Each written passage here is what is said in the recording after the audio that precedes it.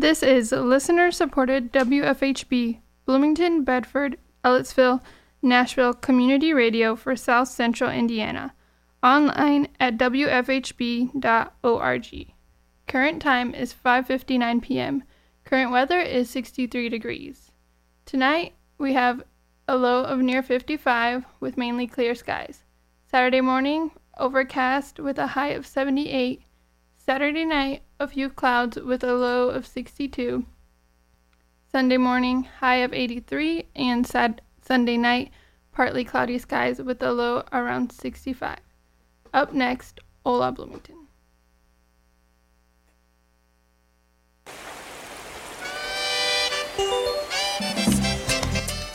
Un Cafecito Con es un proyecto de la ciudad de Bloomington y la WHFB que tiene como propósito el entrevistar personalidades sobresalientes que contribuyen con la propagación de la cultura, el arte, cine y entretenimiento en la comunidad hispana de Bloomington.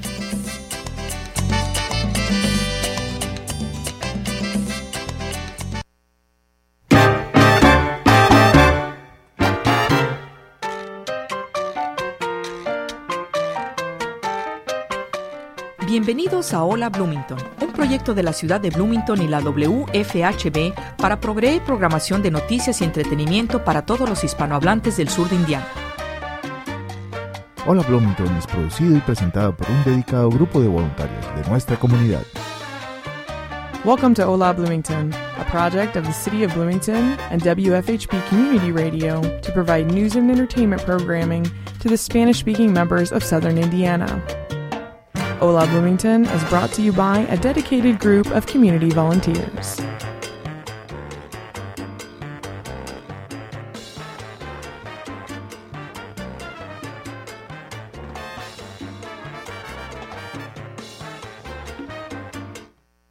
Pues muy buenas tardes, noches, bienvenidos a una nueva edición de Hola Bloomington.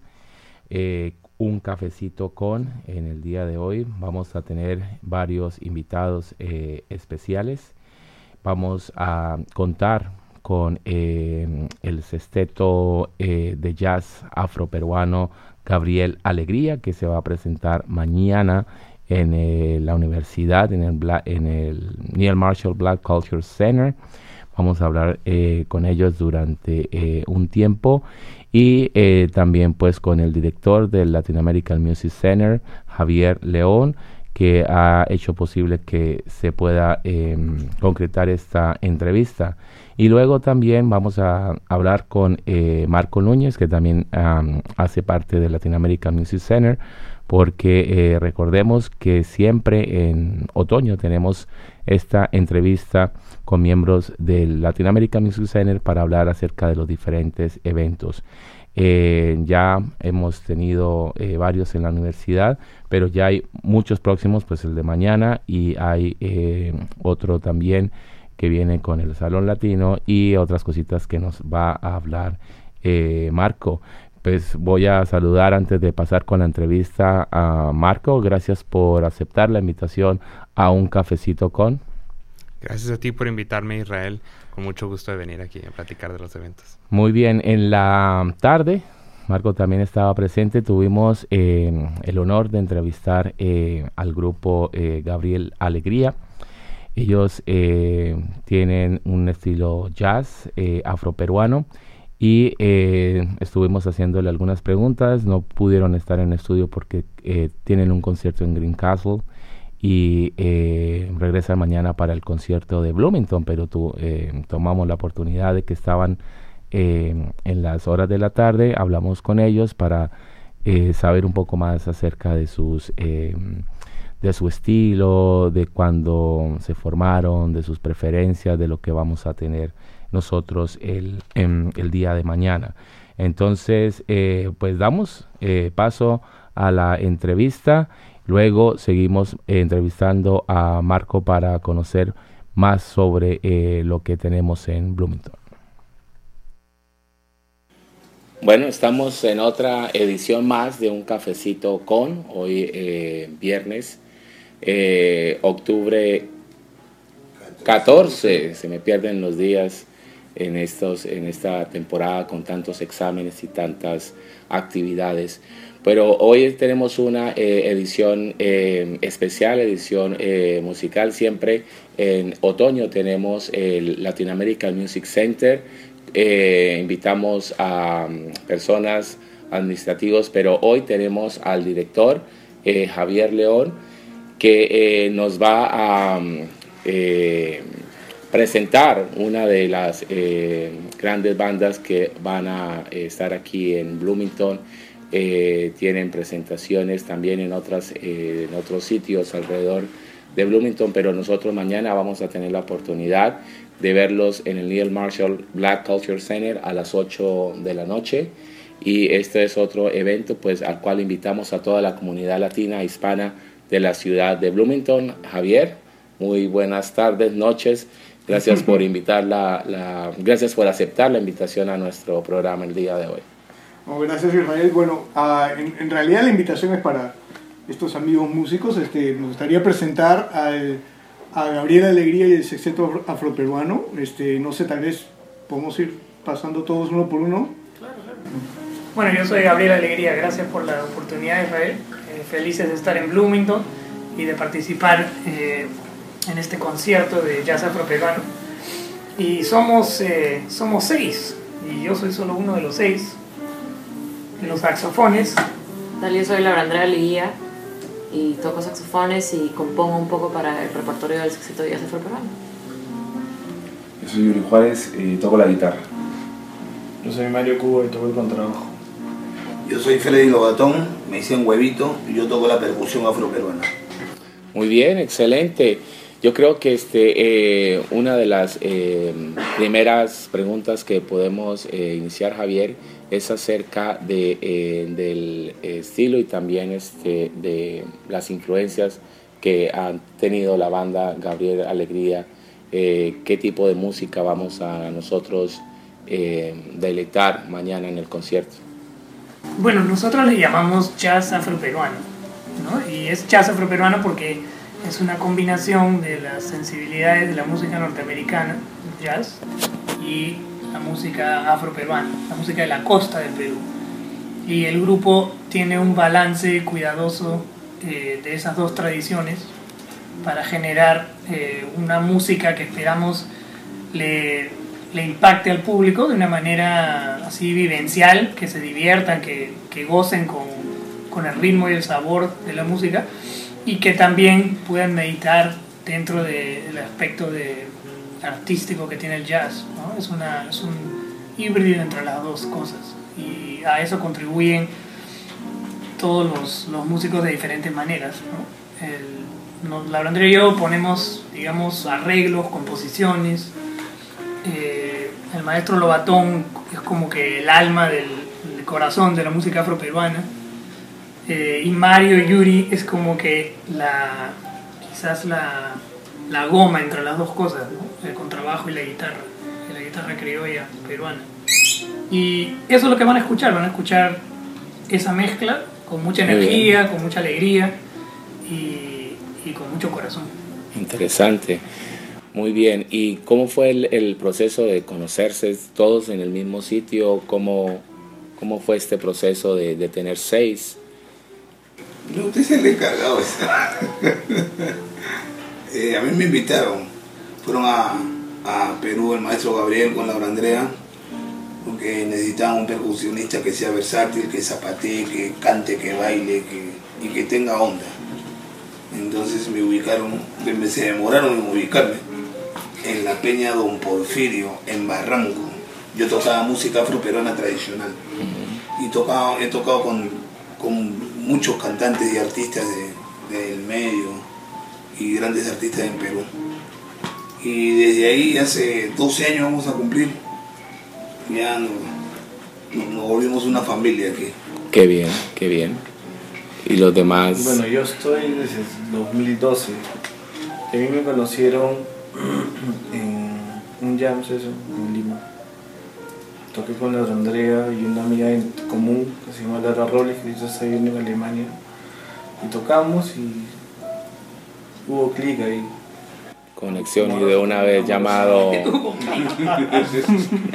al grupo. Bueno, yo estoy en la banda hace 10 años, desde 2007, y yo los conocía a ellos de la escena musical peruana en Lima, pero nunca habíamos tocado juntos antes, pero sí nos conocíamos, digamos, por referencias mutuas, ¿no? Yo tocaba mucha música peruana y hacía de todo un poco, en sentido muchas cosas latinoamericanas, un poco de música brasilera, cubana, lo que en el medio de las noches limeñas había para tocar, ¿no? Y estaba también muy interesado en lo que eran las cosas del jazz, pero siempre me había enfocado o me había, digamos, acercado mediante el filtro de los ritmos peruanos siempre. Muy bien, muy bien. Y yo como Huevito, soy uno de los miembros originales de la banda, que empezó hace como 12 años. Y nada, yo estoy desde el principio. Desde los inicios, muy bien. Nos acompaña el director también para guiarnos unas, porque también tengo entendido eres de... Sí, yo soy peruano y yo conozco al grupo por distintos lugares, ¿no? La persona que conocí primero fue a Yuri, que nos conocimos varios años antes de que el grupo existiera, porque yo hacía muchas investigaciones con música afroperuana cuando era estudiante de posgrado y por medio de varios músicos amigos ahí conocí a Yuri. Después he conocido a Gabriel y a Laura Andrea cuando recién estaban armando el grupo, y al maestro Huevito. Y a Mario lo conocía de vista, porque lo he visto varias veces en un cumpleaños de Yuri, en varios otros lugares. ¿Tú también? Sí, yo claro estaba... Claro, hay un video que yo inclusive... No lo subas.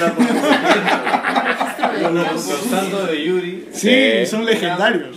Hasta que se casó y ya no. Ya no más. Hasta que se casó ya no. Es que Yuri es un músico muy interesante porque él es un músico joven y anda en todas estas ondas de distintos estilos de música, pero también se lleva muy bien con los músicos mayores. Entonces cuando hay un cumpleaños en la casa de Yuri aparece todo el mundo, es impresionante. En ese cumpleaños que estuve creo que había gente que no había visto en 10 años, que todos pasaron por ahí. Sí, estaba desde la hija de Oscar Avilés, sí, con Willy Terry y músicos de jazz.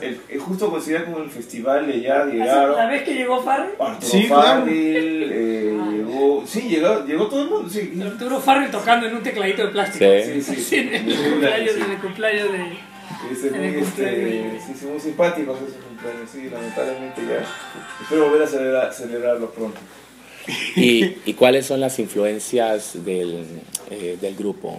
¿Qué música escuchan? ¿Con qué música se identifican las influencias que ustedes han tenido? Bueno, justo en esta gira llegamos a la conclusión de que solo hay un tipo de música en la cual todos coincidimos, sin bronca. Y es un poco la música criolla, ¿no? O sea, ahí todo el mundo puede, cuando estamos de viaje, escucharse un disco, ¿no? Como el de Omar Ávila o cualquiera de estos discos que nos gustan a todos los escuchamos tranquilos. Cualquier otro tipo de música, alguien se pelea con alguien porque no le gusta. Claro, diferente. Y eso es una cosa que valdría la pena que expliquen un poco, porque fue un descubrimiento de Yuri, en realidad. O sea, en la camioneta cuando viajábamos, porque Mario le gusta el jazz moderno y tenía varias cosas que a mí me había mostrado, a mí también, oye, bacán, ¿no? Ya, pon David Penny, entonces, pum, ponemos David Penny y el maestro Batón, no me pongan eso, se ponía sus audífonos, se pone a escuchar otra cosa, ¿no? Y así un poco que cada uno puso algo, ¿no? No me acuerdo qué pusiste tú, pero algo... Mark Belitz. Claro, tú pusiste los saxos. Yo puso Genesis. Yo puse Genesis. Kurt Elling, el cantante, y no había consenso, era como un congreso. Claro, yo le decía, ¿cómo vas a poner a Kurt Elling? Palestrina. Pero Yuri puso misa, eso ya no. No, yo había puesto música clásica. O sea, lo que sucede es, claro, lo que vamos a la pregunta de él, ¿no? Sí, obviamente cada quien tiene diferentes sensibilidades, gustos musicales, y en tu vida vas descubriendo música que son en función de lo que tienes la oportunidad de percibir, o a medida que también creces, a medida que tú vas cambiando, también vas asimilando ciertos géneros que antes no podías comprender o simplemente no tenías atracción. Entonces pasó esto en el auto, que es una experiencia muy interesante, porque oye, anoche estuve en la casa escuchando solo Rachmaninoff a todo volumen y me emocioné. Quiero compartirlo con ustedes. Y bueno, no sé si en el carro escuchar un concierto de piano y todo, eso no saque esa música de iglesia, comentarios, pero tengo que ser de los más graciosos y esa misma emoción que tú sientes y quieres que el otro la sienta y lo quieres compartir para que viva lo mismo que viviste tú cuando escuchas música, ¿no? Y no pasaba, pues. Entonces él dice, no, es que tienes que escuchar esto, me emociona. Y yo digo, por educación, ¿a qué hora acaba eso? Le acaba de poner, ¿a qué hora se acaba eso? Y de repente por ahí llegamos, y ok, lo escuchamos de todo un poco, ya, pon el disco de los Dávila, los Mara cantando valses. Y de repente todos, eso. Y de repente digo, esto es lo único en lo que todos estamos de acuerdo, porque en lo demás hay gustos que es interesantísimo en función de la música que tú estás haciendo, ¿no? Claro. Que es una especie de fusión y desde dónde nos estamos agarrando y es algo interesante para tomarlo en cuenta en el futuro, ¿no? En el desarrollo, que todo viene por un filtro digamos, de la casa, ¿no?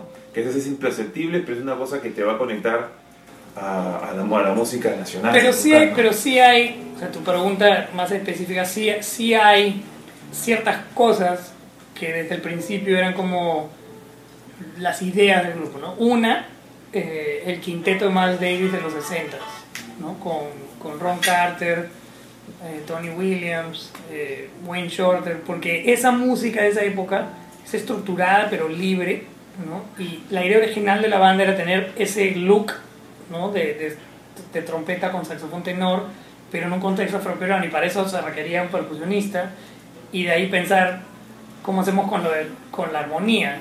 Piano era muy para jazz, entonces claro, quedamos como que en la guitarra, como el sonido, y después ya no la guitarra eléctrica, porque era mejor la guitarra acústica. Eso fue con Jocho, por ejemplo, porque él trajo las dos guitarras. Valentín Carranza tocaba la eléctrica, ¿se acuerdan? Sí. Pero a Jocho no le salía la guitarra eléctrica. Y entonces le dijimos, mano, toca nomás la acústica. Y después resultó que la acústica era mucho más para este sonido, ¿no? Entonces hay ese como influencia de concepto, ¿no? Y la música peruana, evidentemente, ¿no? O sea, toda la música peruana es una cosa muy constante en lo que hacemos, ¿no? Bien, dicen 10, 12 años vamos a cumplir 12 años. ¿Cuántos trabajos ya tienen, han elaborado? ¿Cuánto? Son, ¿cómo? Discos. Sí, son 5 CDs, un DVD y un vinilo. Y vamos a grabar el 6º CD ahora en octubre. Muy bien. Y hay cambios entre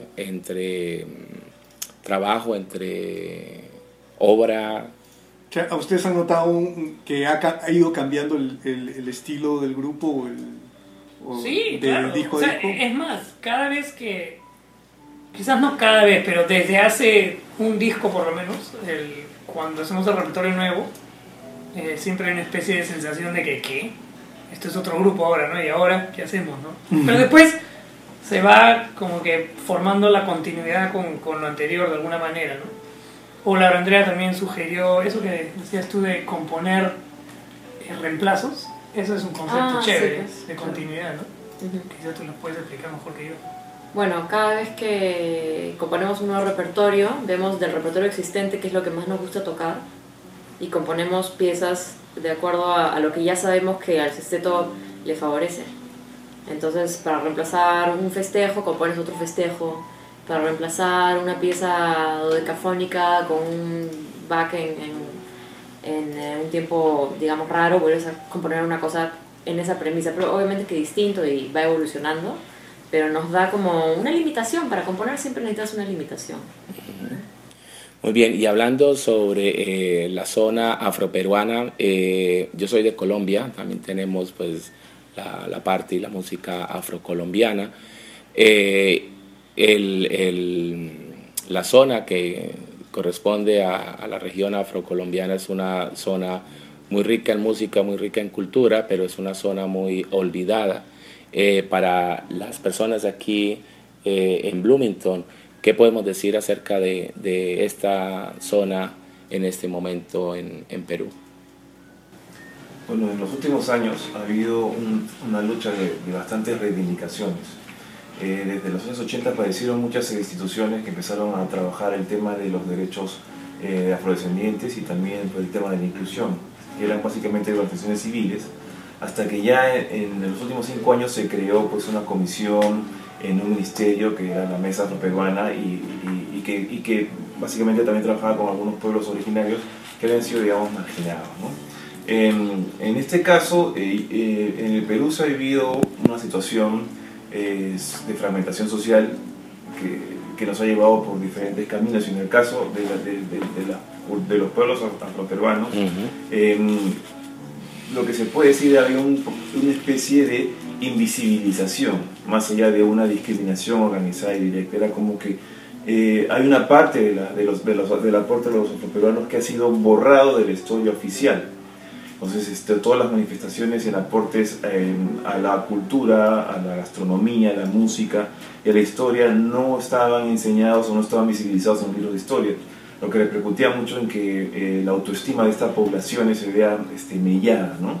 En los últimos años eso ha empezado a cambiar porque ya se ha empezado a visibilizar y hay organizaciones que, por ejemplo, ahora ya se habla un tema de discriminación, ya hay gente que levanta la voz y dice, no, esto está mal. Hay mucho problema en el Perú con el tema a veces que la gente no se da cuenta qué cosas son o pueden ser o no ser racistas, ¿no? La ridiculización de un afroperuano en la televisión como un objeto de burla simplemente hecho porque se le compara con un simio, eran cosas que eran muy comunes y muy graciosas. Sin embargo, ahora ya se empezó a hablar de eso y se canceló un programa de televisión donde un personaje, un cómico, ridiculizaba a un hombre afroperuano asociándolo como un bruto, como delincuente, como pillo, como malviviente. Sí. Entonces Mónica Carrillo, que es una amiga común, tenía una institución que se dedicaba a eso, ¿no? A buscar en medios de comunicación donde poder manifestar este tipo de problemas y denunciarlos, y después de una larga batalla ganó la demanda y el programa fue retirado de la televisión, ¿no? Y lo más triste fue que hubo mucha gente que le empezó a odiar a ella, porque cómo era posible que haya hecho eso si el personaje era muy gracioso y además un personaje muy popular, digamos. Entonces hay muchas cosas que pasan en ese aspecto con ese tema, que es delicado porque mucha gente no se da cuenta que eso está mal. Eso sería inviable, por ejemplo, aquí o en cualquier otro lugar de esa ridiculización, pero se está dando poco a poco. No podría decirte que sí, que es igual que hace 20 o 30 años, ¿no? Ha mejorado, pero todavía hay muchas cosas por hacer. Y ha mejorado porque se empezó a hablar de eso. Hasta hace 20 años la gente no hacía mayor comentario, cada quien asumía como su rol. Pero ahora sí han habido en esta nueva generación gente que ha empezado a, digamos, a hablar. O sea, en Latinoamérica generalmente las poblaciones afrodescendientes tienen cierto tipo de un problema parecido, ¿no? En Colombia, en Ecuador, incluso en Uruguay, Argentina, donde son unas minorías mucho más pequeñas. Pero sí hay un problema social que viene arrastrado del colonialismo y de la historia. Existe, ¿no? Es correcto.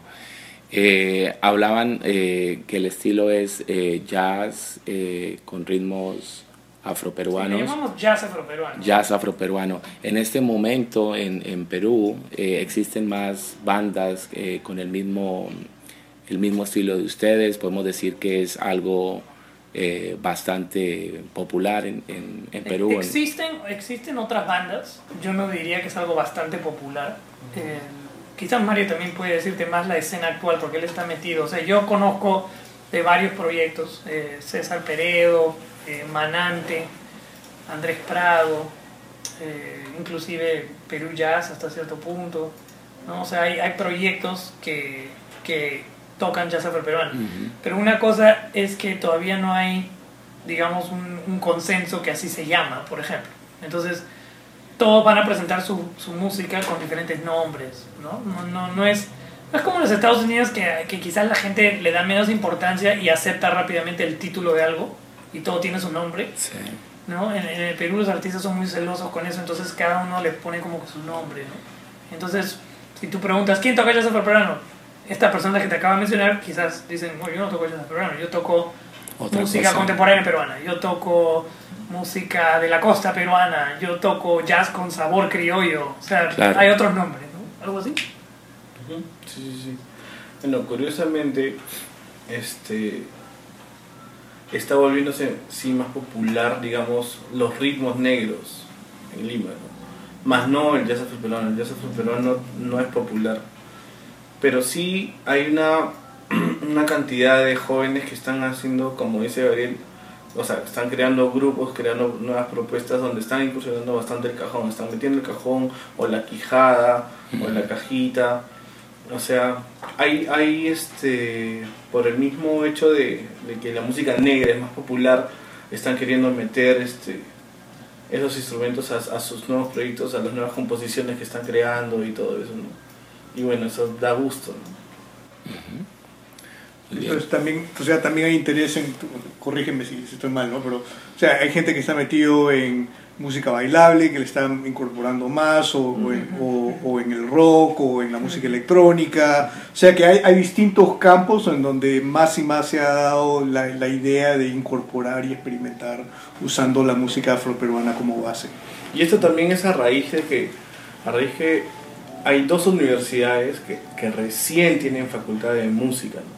O sea, ya te dan un título por ser percusionista, digamos, ¿no? Entonces, antes no sé, la música era considerada un hobby. Bueno, hasta ahora creo, en Lima todavía siguen con esa mentalidad. Pero bueno, ahora hay ya más iniciativa de enseñar esos ritmos, está más a la mano. No sé, hacen talleres y cosas así, ¿no? Muy bien. En septiembre nosotros tenemos un festival acá y siempre cuando invitamos a los artistas y todo, a los músicos, a los maestros, les preguntamos acerca de un concierto en que se han sentido honrados o porque siempre querían tocar con ese grupo, con esa persona. ¿Hay algún momento, algún festival en el cual ustedes han tenido esa sensación? Para mí el Festival Jazz en Lima, sí, ¿de qué año? Con Eva Young en el 2008. Que tocamos con Eva Young. O sea, para mí, de hecho, eso ha sido la experiencia más gratificante, contundente de alguna manera, ¿no? Ahora recientemente hemos grabado con varias leyendas del jazz y todo, pero para mí eso fue una experiencia de concierto y una experiencia un poco más larga.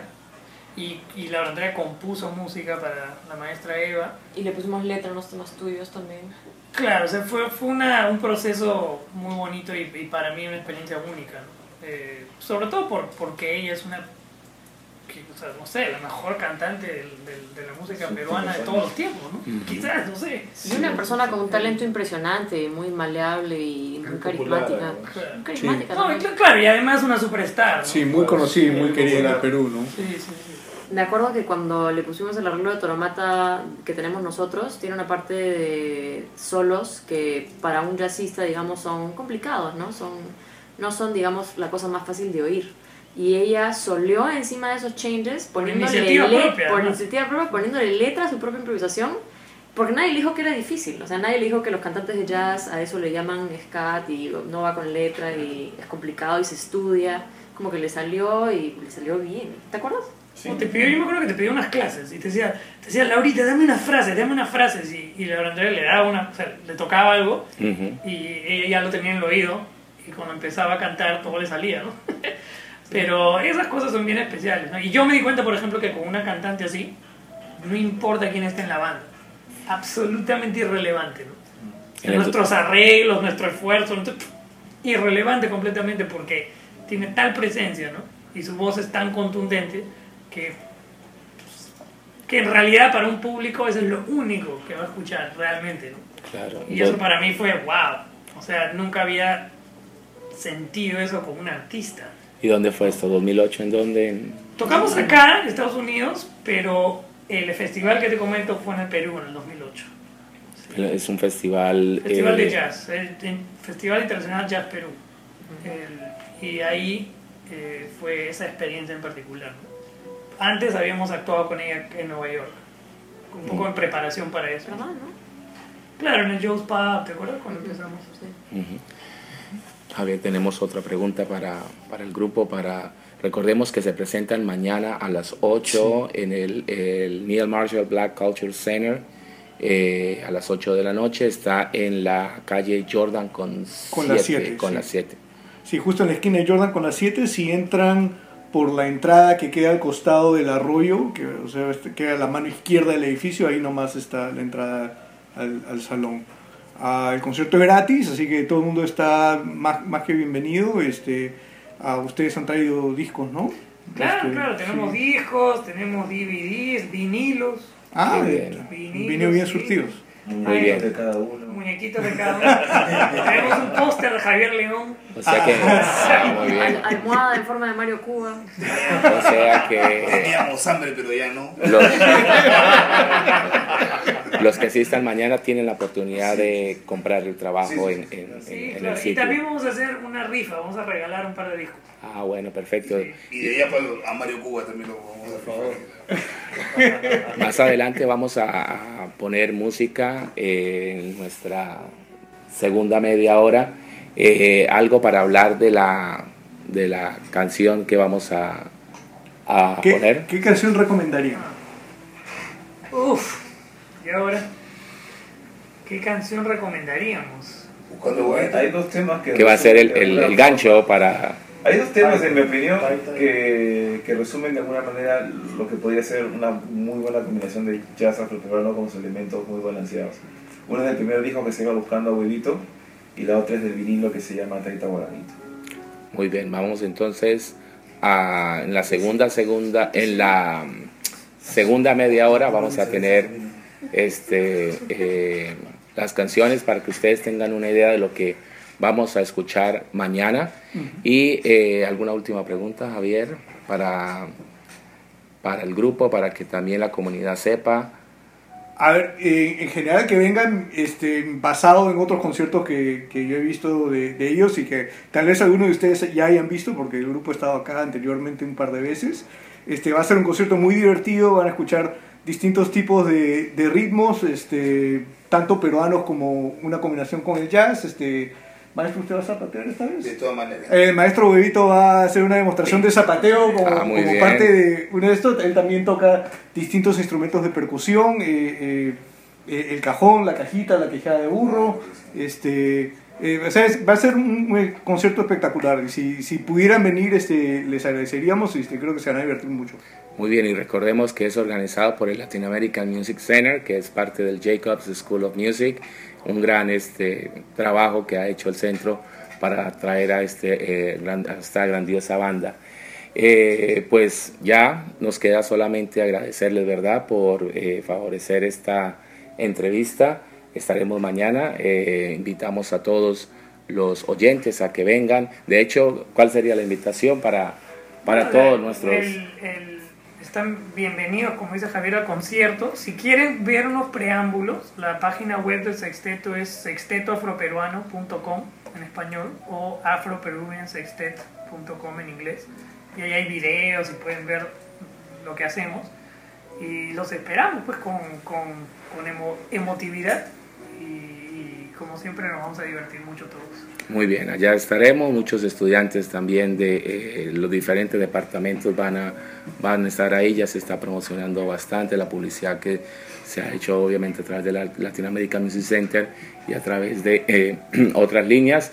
Estaremos allá presentes y ahora nos vamos a una pausa, luego continuamos con música y vamos a tener también a otra representante de Latin American Music Center que nos va a hablar de otros eventos durante el otoño. Muchas gracias por aceptar la entrevista. Gracias. Muchas gracias a Javier también por organizarlo. No, qué bueno.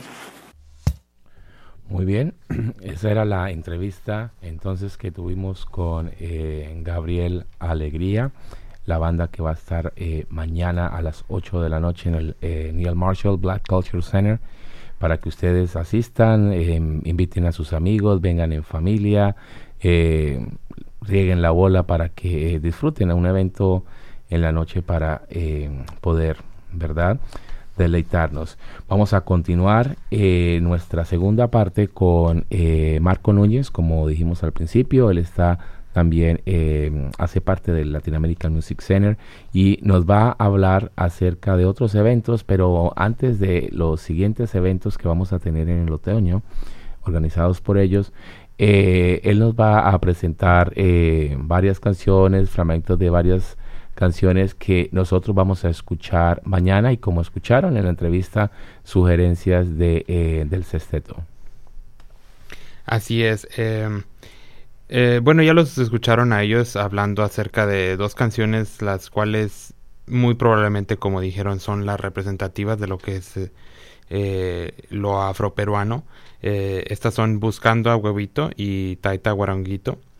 Y efectivamente, yo creo que sí van a poder identificar cómo unen estos 2 elementos, principalmente lo que es la percusión afroperuana, el cajón, la cajita, etcétera. Sin embargo, uno no puede dejar de escuchar lo que es toda la influencia de jazz, no nada más las armonías y los ritmos, sino en el ensamble y la manera en que manejan la forma. Definitivamente es una combinación extraordinaria y lo van a poder escuchar en estas grabaciones.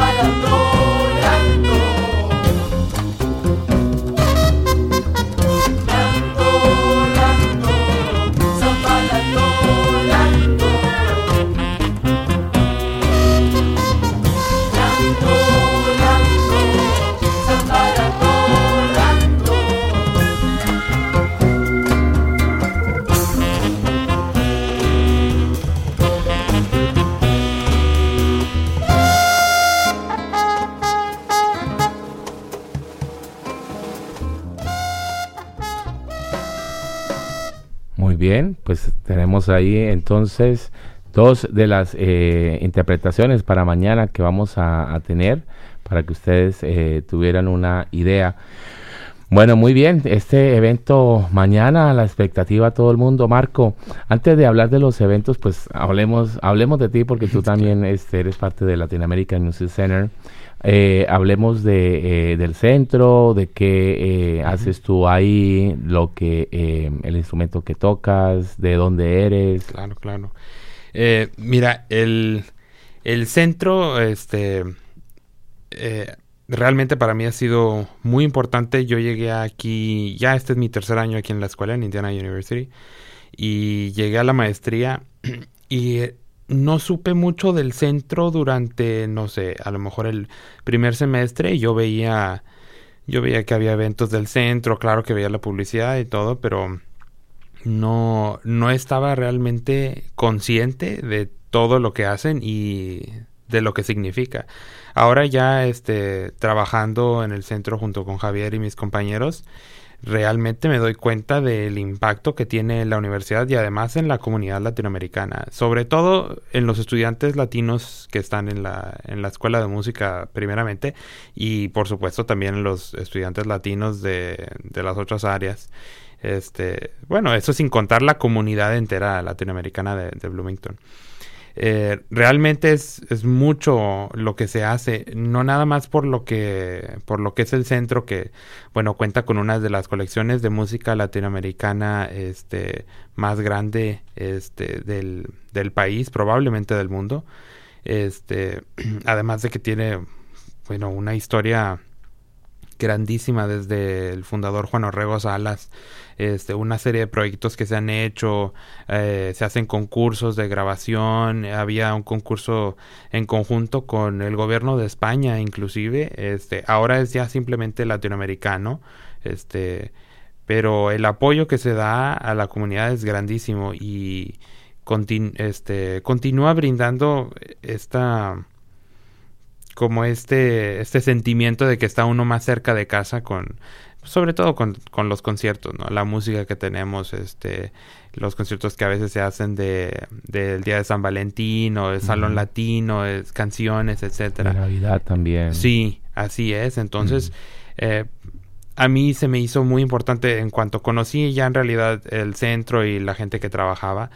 Se me hizo muy impresionante, sobre todo ver que había una comunidad que estaba trabajando constantemente por continuar lo que es la música latinoamericana en una escuela de música tan importante como es Jacobs, que uno pensaría que estaría dedicada enteramente a la música clásica y punto, ¿no? Casi exclusivamente europea, y para nada. Entonces yo estoy muy orgulloso de trabajar en el centro, además de muy feliz de continuar viendo todos estos proyectos que se hacen, artistas invitados, etcétera. Me comentabas que tú hiciste tus primeros estudios en flauta. Así es. Yo soy de Monterrey, México, entonces estudié piano cuando era niño en Monterrey y empecé después con la flauta, pero aquí en Indiana llegué a la maestría y terminé la maestría el año pasado y ahora estoy en un diploma de artista, Artist Diploma, y espero terminar este año. ¿Y tus padres, tienes alguna línea de sangre de músico? ¿Tu mamá, tu papá, tus abuelos o hermanos? Es curioso porque nadie en la familia, y ni siquiera como en familia inmediata, nadie relacionado ni poco cercano es músico. Mi papá cantaba mucho en rondallas cuando estaba estudiando la carrera. Y después siempre agarraba la guitarra y en las reuniones familiares, ¿no? Y cantando boleros y canciones populares. Y siempre me gustó mucho cómo cantaba y la manera en que además unía mucho a la gente. Y es algo que, por ejemplo, veo aquí en los conciertos, que no es nada más venir al concierto, sino sentirse uno de nuevo como en casa, esa reunión. Entonces siempre me gustó siempre me gustó ese lado, pero realmente sacar algo de músico de alguien más de la familia, no, la verdad no. ¿Y tu función en el centro? Tengo un colega colombiano, Juan Carlos Arango, Claro. él es el del catálogo, ¿verdad? Así es. De este gran trabajo que tú mencionas, porque es considerada y en el mundo uno de los máximos o más grandes catálogos, porque tengo también un primo que es músico que estaba en la Universidad Urbana Champaign, y él me comentaba acerca de las visitas Ujú. a Bloomington, porque el prestigio que tenía el Latin American Music Center, Ujú. y también de otros compañeros en Stanford que también tienen la línea musical y nos Sí, hablan, así es. vaya, tienen el Latin American Music Center. Ujú. Juan Carlos está en la parte de catálogo, y tú... Yo estoy en lo que es el archivo de todo lo que son documentos antiguos, todo lo que es la publicidad que ya ha pasado, todo lo que es guardar lo que no es música, vaya, porque eso entra en lo que hace Juan Carlos del catálogo. Yo estoy archivando todos los documentos, además que estoy encargado de las transmisiones en vivo, porque tratamos de hacer todos los conciertos también por Facebook Live, para que la gente que está fuera de Bloomington los pueda ver, o si no pueden asistir al concierto por alguna otra razón, puedan estar viéndolo en vivo, no simplemente en una grabación. Entonces es lo que estamos haciendo. Acabamos de empezar con ese proyecto este semestre, pero esperamos que continúe en la historia del centro y poder tener estas transmisiones en vivo siempre. Muy bien, y el centro ha cambiado de lugar, ¿no? Ahorita está ubicado ¿en qué edificio en la universidad? Estamos en Merrill Hall, lo que es la antigua escuela de música. Todavía es la escuela de música ahí, pero no es no es el edificio nuevo que acaban de construir en la Tercera y Jordan. Estamos en Merrill Hall, es la oficina número 117, por si gustan visitarnos. Claro, totalmente. Tengo mucho agradecimiento por el Latin American Music Center, porque estoy a cargo del Spanish and Portuguese Song Festival, un festival que hacemos con chicos del departamento de español, y siempre encontramos artistas, músicos de Latin American Music Center que vienen no a participar porque se ganarían el premio, pero sí como invitados especiales, y hay un vínculo bastante desde ya hace 7 años desde que está el festival. Pero bueno, Marco, ahora sí, coméntanos acerca de los próximos eventos, porque no solamente tenemos el de mañana, que ya hemos hablado bastante, gran expectativa, y que vamos a disfrutar todos en la comunidad, en la universidad, y también los que nos están escuchando en el Brown County, en Ellisville, y también en otros sitios de Indiana, para que vengan, se acerquen, que va a ser un gran concierto.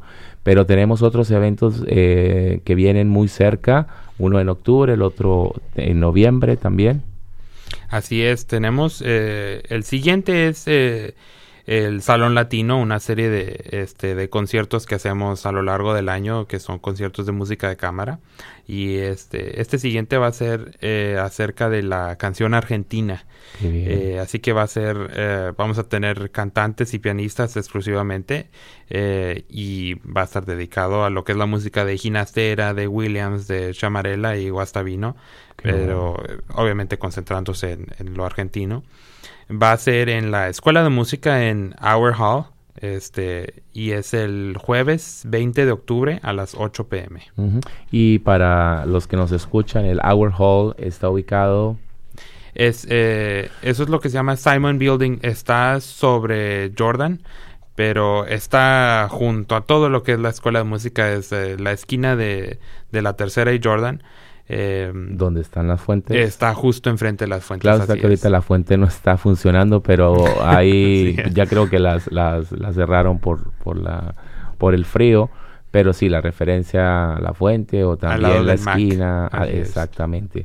Y esto es el 20 de octubre, para que apunten ahí, lo separen en su calendario, a las 8 de la noche, es un jueves, y este es el Salón Latino.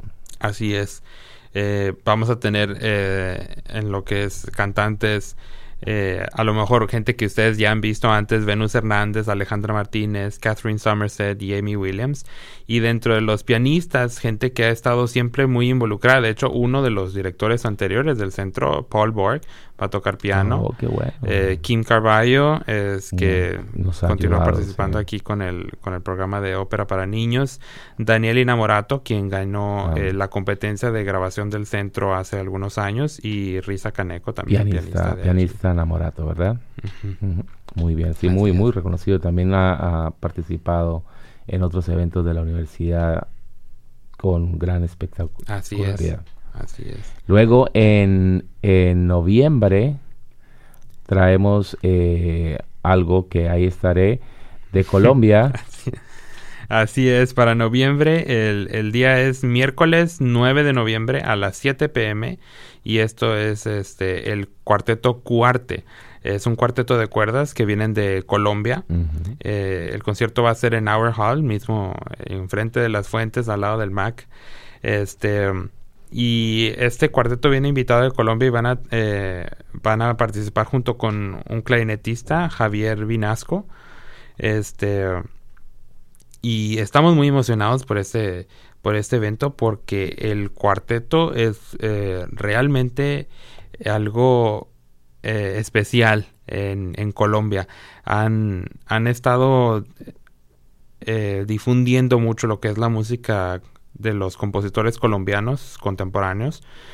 Entonces es una gran labor realmente de difusión y es muy emocionante tenerlos ahora en la universidad. Muy bien, vamos a difundirlo por toda la universidad, por toda la comunidad, pero Así también yo me encargo de difundirlo al grupo colombiano. Favor, allá sí. va a llegar la manada colombiana. Así es. Sí, los integrantes son Juan Carlos Higuita, Lizángela García, Sandra Liliana Arango y Diego García. Ellos son los miembros del cuarteto Cuarte. Uh-huh. Y como ya mencionaba, el clarinetista invitado es Javier Vinasco. Además la calidad es garantizada, diría yo, porque los miembros son profesores en la Universidad Nacional de Colombia o en la Universidad Pontífica Javeriana. Entonces sabemos que va a ser algo bastante bueno. Muy bien. Y tenemos otro evento posiblemente para...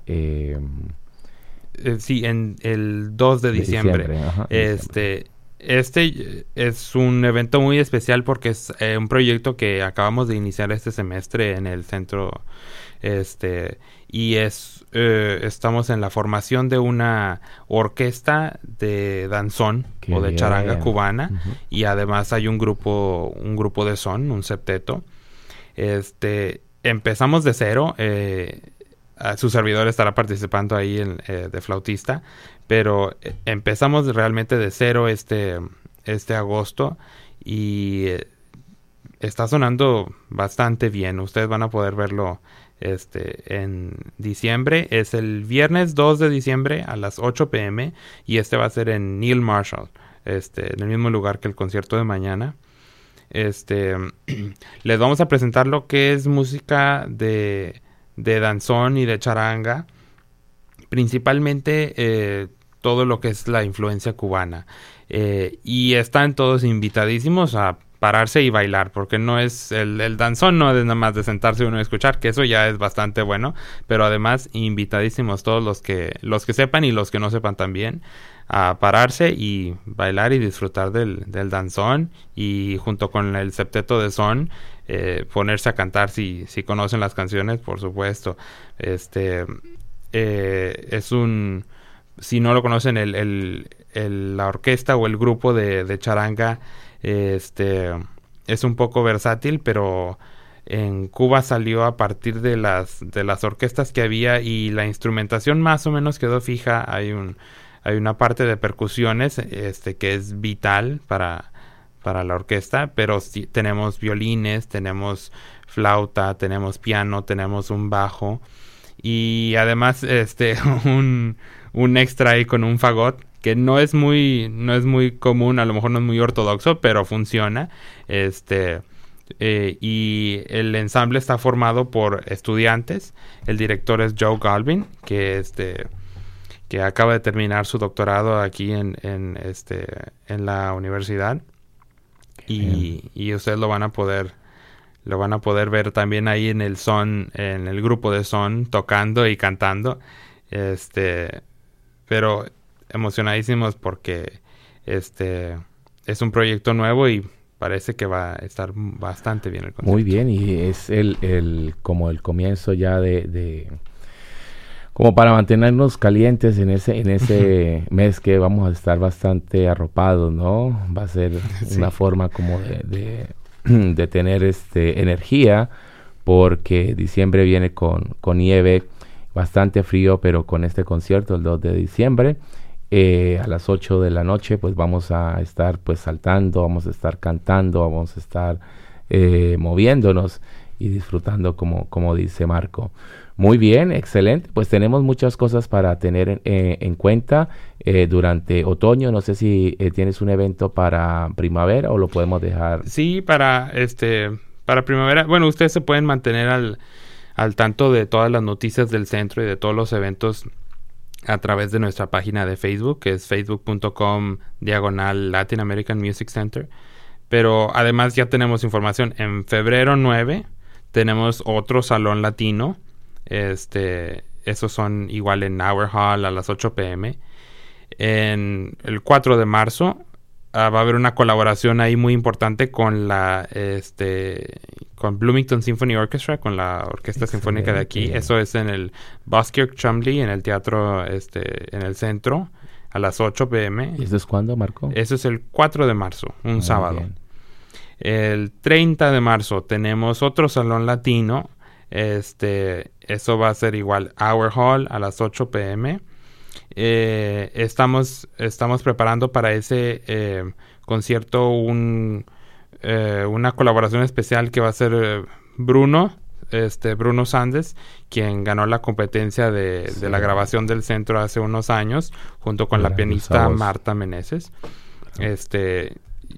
Yo creo que va a estar bastante bueno ese concierto, el 30 de marzo. Y el 7 de abril va a ser el segundo concierto del ensamble latinoamericano, de nuevo la orquesta de charanga. Estamos, y el son.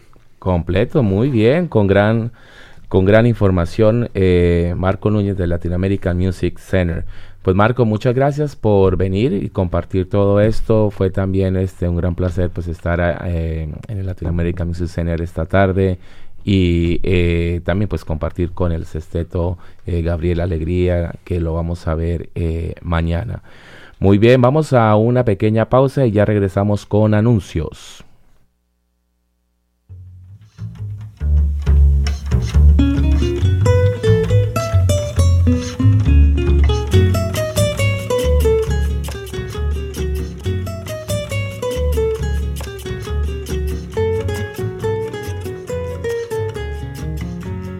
Support for WFHB comes from CATS, Community Access Television Services.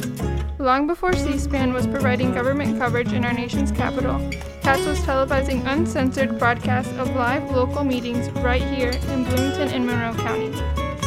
CATS celebrating 43 years of public access television. On your local cable system and on the newly updated website, catstv.net.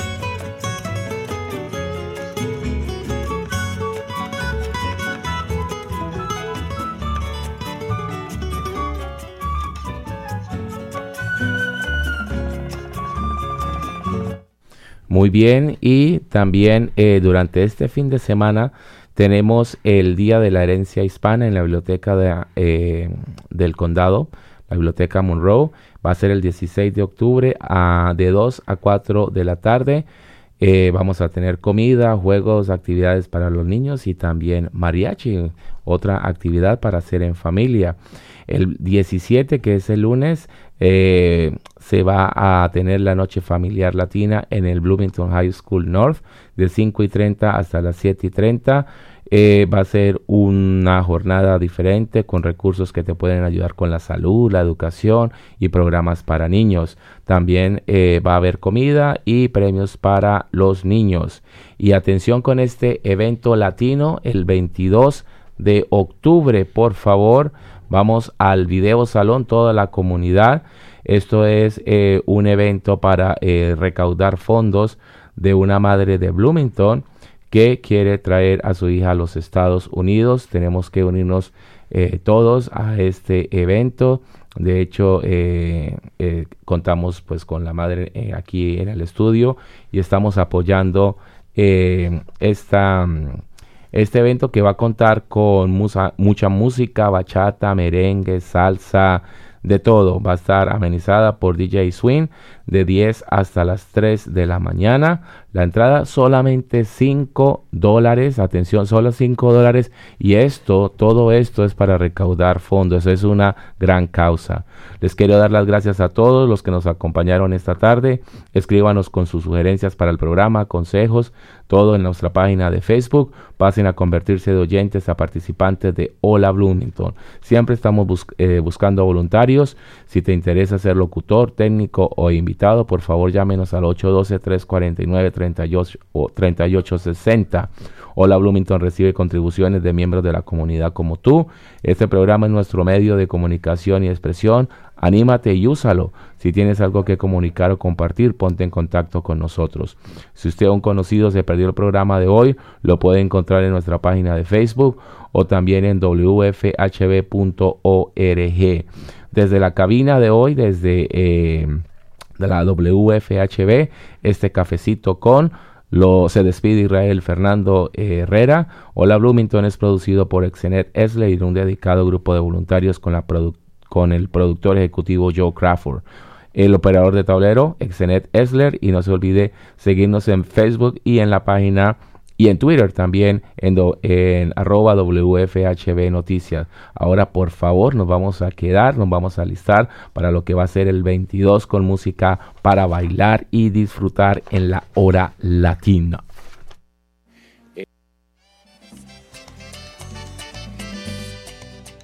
Un cafecito con es un programa de la ciudad de Bloomington y la WFHB, realizado por Israel Fernando Herrera para los radioyentes hispanohablantes de Hola Bloomington en el sur de Indiana.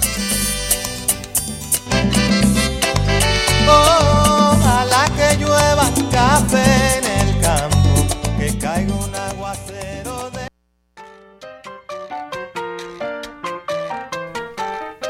Usted ha escuchado Hola Bloomington, un proyecto de la ciudad de Bloomington y la WFHB para proveer programación de noticias y entretenimiento para los hispanohablantes del sur de Indiana.